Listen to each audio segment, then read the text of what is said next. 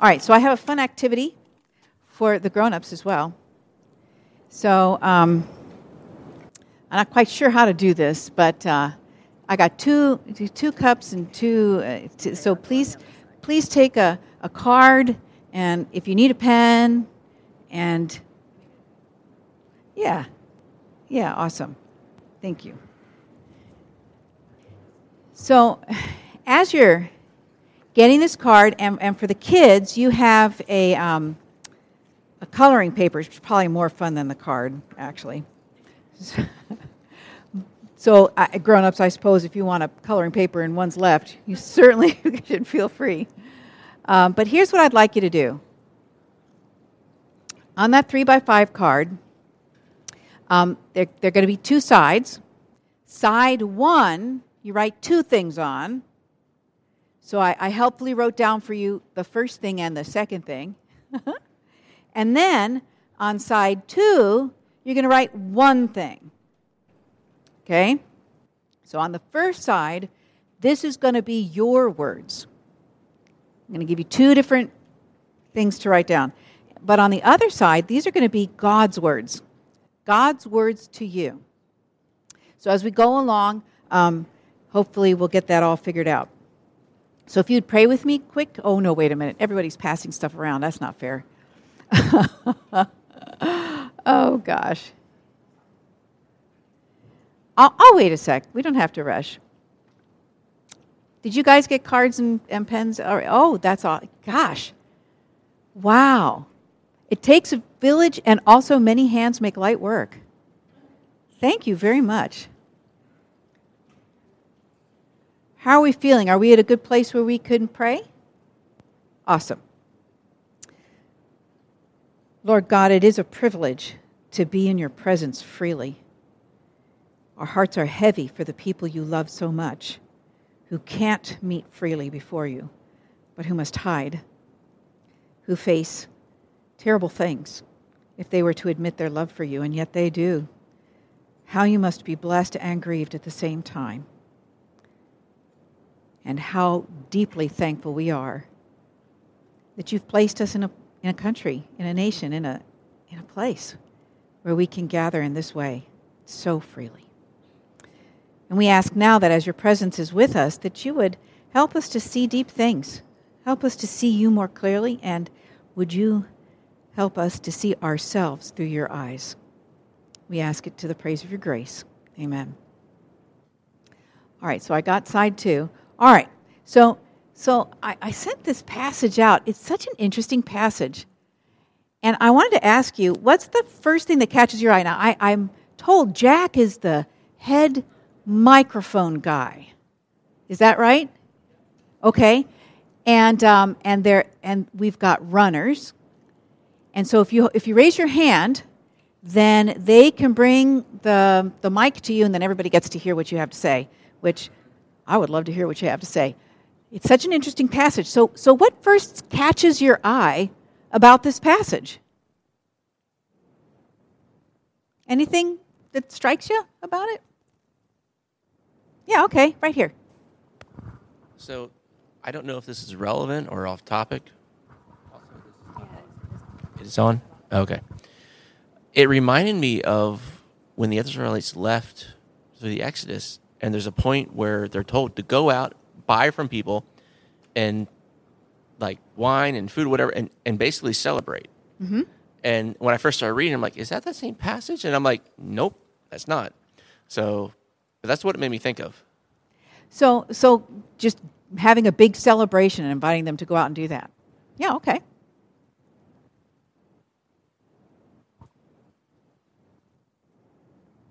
Yeah, over here. We got one there, and then we'll go there. Yeah. So it says, whatever you desire, to bring that and have that in the presence of the Lord. So it was meant to be, really like a festival of some kind, yeah. Yeah, that caught my eye too. Sometimes I tell people to bring a brown bag lunch, then you'll be sure to eat something that you like. There's a lot of freedom in it. It's what you want to make of it, which to me is a very comforting feeling that the Lord takes each of us where I am, and if this were instructed to me, whatever you want. Like for me, it wouldn't be oxen, but I do appreciate. But I really appreciate that it's God is not a God of those kind of rigid. He is in some ways, but in this way of celebrating Him, there's not a rigidity or a structure that is right or wrong. It's this very come as you are mentality.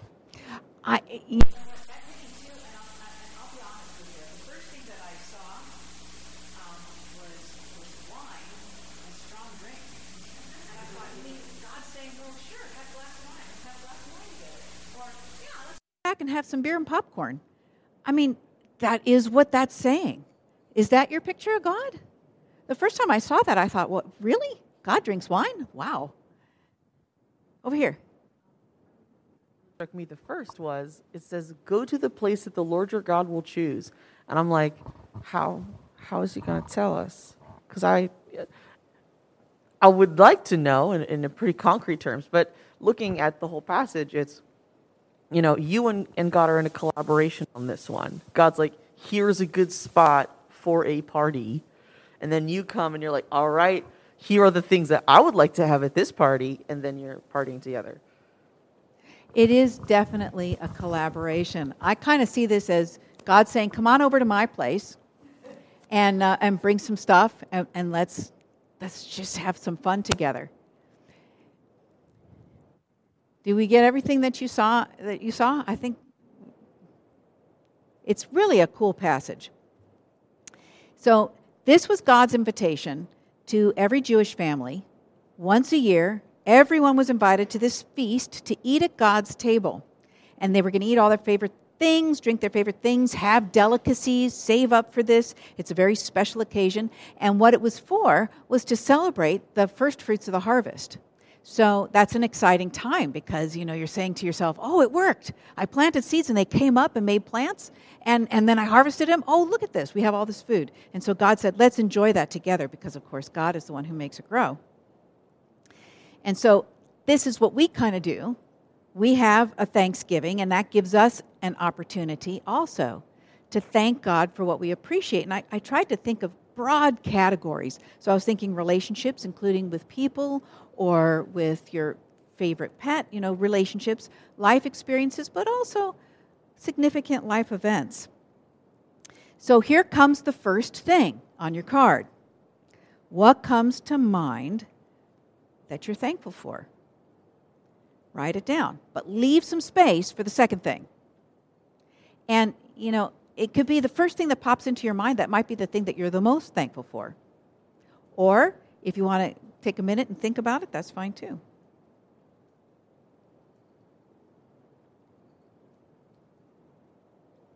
Everybody have a chance to write at least one thing down that you're thankful for? Relationships, life events, life experiences. Maybe it's a great memory. You're thankful for that great memory. And the truth is, when life is going well, Thanksgiving feels great, right? Just seems to come naturally. It's a great holiday. Oh, wow. In fact, I've talked to a number of different families that have ways that they prepare for Thanksgiving. One of them is that they have a thank you jar. And every time they're thankful for something throughout the year, they throw the thank you into the jar. And then at Thanksgiving, they take the jar out and everybody starts reading the things that they've been saving up all year to say thank you about. That's a great idea. I've never done it, but it sounds really cool. But what if things are not going great? What if you're really burdened by something? A lot of us are burdened. We have a lot of grief going on this year among us. What if something's weighing you down that you just can't seem to get out from under? What if you're suffering some kind of a loss or you're really stressed out? What if looking forward to Thanksgiving just makes you feel tired and maybe kind of lonely? What about that? And we know we're supposed to be thankful all the time, but how is it possible to be thankful when you're just not feeling it? When it doesn't feel like there's much to be thankful for. So I'm going to show you this passage again, but it's going to have another one next to it. And this one says, even though I walk through the darkest valley, I fear no evil, for you are with me. You prepare a table before me in the presence of my enemies. You anoint my head with oil, my cup overflows. And I remember the first time it dawned on me that God makes God's heart vulnerable to people. We can actually hurt God. God has made God's self vulnerable to us. But we can also make God glad. If you just do a little word search, like let's say in Bible Gateway, asking it to tell you the times that we can bless God, it just shows up again and again and again. Blessed be to God. And that's really what love is. Love is making ourselves vulnerable to each other so that we can be truly seen and we can be truly heard. Here's a big one. So that we can feel felt. Have you heard that phrase before? It's when someone else is feeling your feeling with you and you know it. You're feeling felt. That's a huge feeling. That can only happen when you're vulnerable with each other, and that's what God does with us. So sometimes when we're feasting with God, if we're being vulnerable with the Lord, the Lord knows oceans of pain. Sometimes it just means sharing our troubles, sharing what hurts, what angers, what discourages, what saddens. So this is the second thing.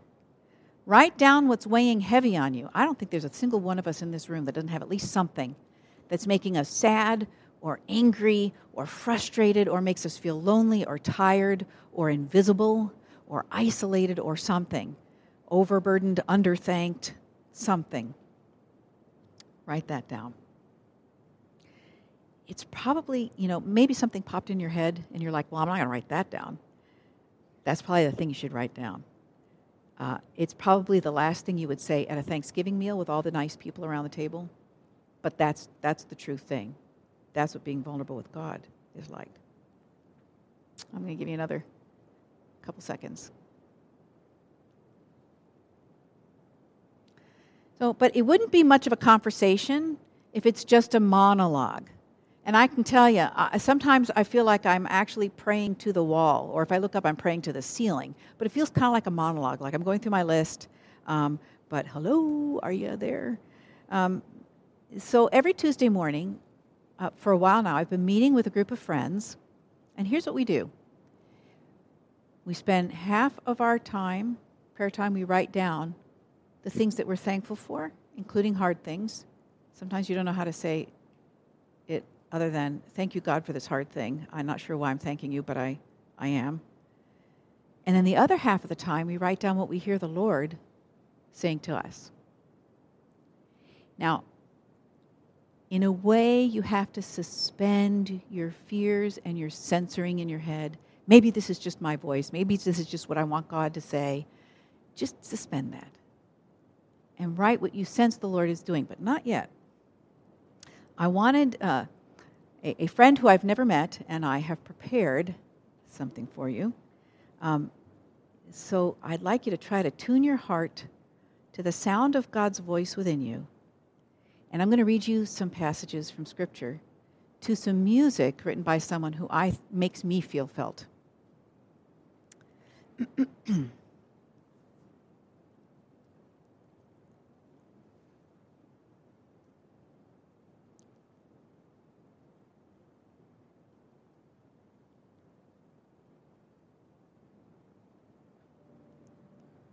I have loved you with an everlasting love. Fear not, for I have redeemed you. I have called you by your name. You are mine. Since you were precious in my sight, you have been honored, and I have loved you. As the Father loved me, I also have loved you. Abide in my love. I, the Lord, give you power when you are worn out, and strength when you are weak. My ways are perfect. They are entirely worthy of your trust. With me in your life, all things are possible. You are fearfully and wonderfully made by me. I see your love for me when you follow my instruction. You can never be separated from my love. My love is made complete in you when you keep my words. As you draw near to me, I draw near to you. You display a new nature because you are a new person, created in my likeness, holy and true. The secret is that I live in you, and you have assurance of sharing my glory. I satisfy you when you are thirsty, and fill you with good things when you are hungry. Keep my words in your heart. They are health to your whole body. I am for you, so no one can ever be against you. In me you live and move and exist. Through prayer, my peace guards your heart and mind. You will find strength in me, the Lord your God. You have rest in your soul, because you come to me when you are weary.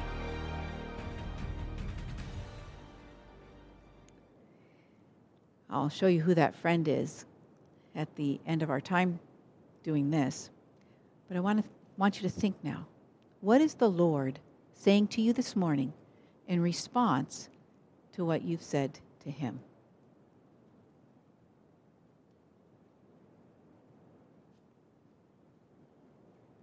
One day, we will all feast together with God. As Isaiah said, on this mountain the Lord of hosts will make for all peoples a feast of rich food, a feast of well-aged wines, a rich food filled with marrow of well-aged wines strained clear. And it's a feast that Jesus is even now looking forward to celebrating with us.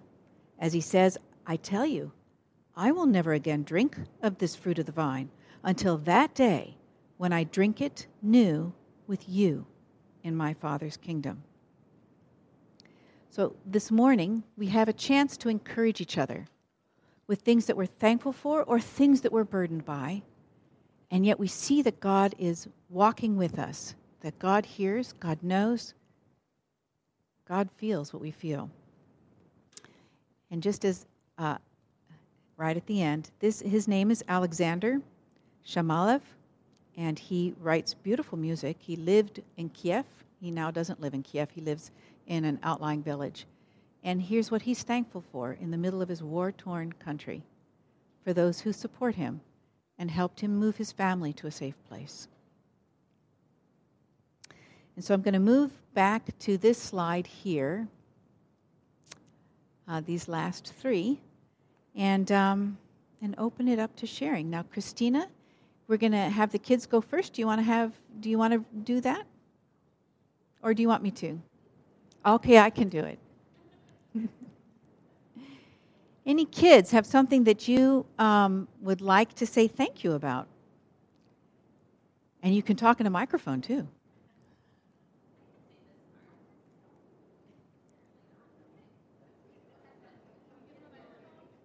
Thankful for.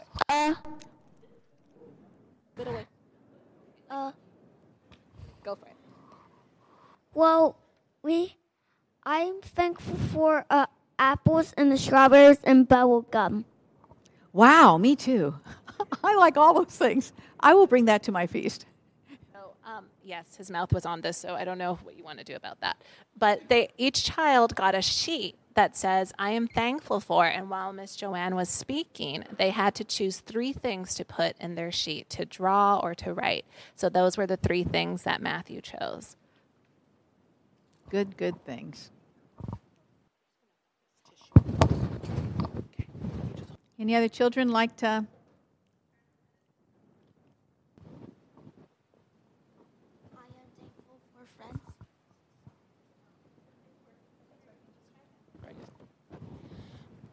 I am thankful for friends and family. Me too.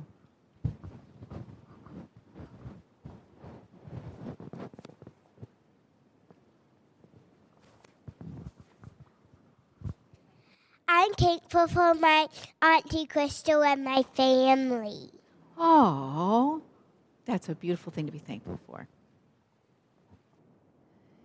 I hope that this can be something that gives you an opportunity to listen to God. For me, it helps when there's music, to start my prayer talking to God, and then to be quiet and listen to what God has to say to me.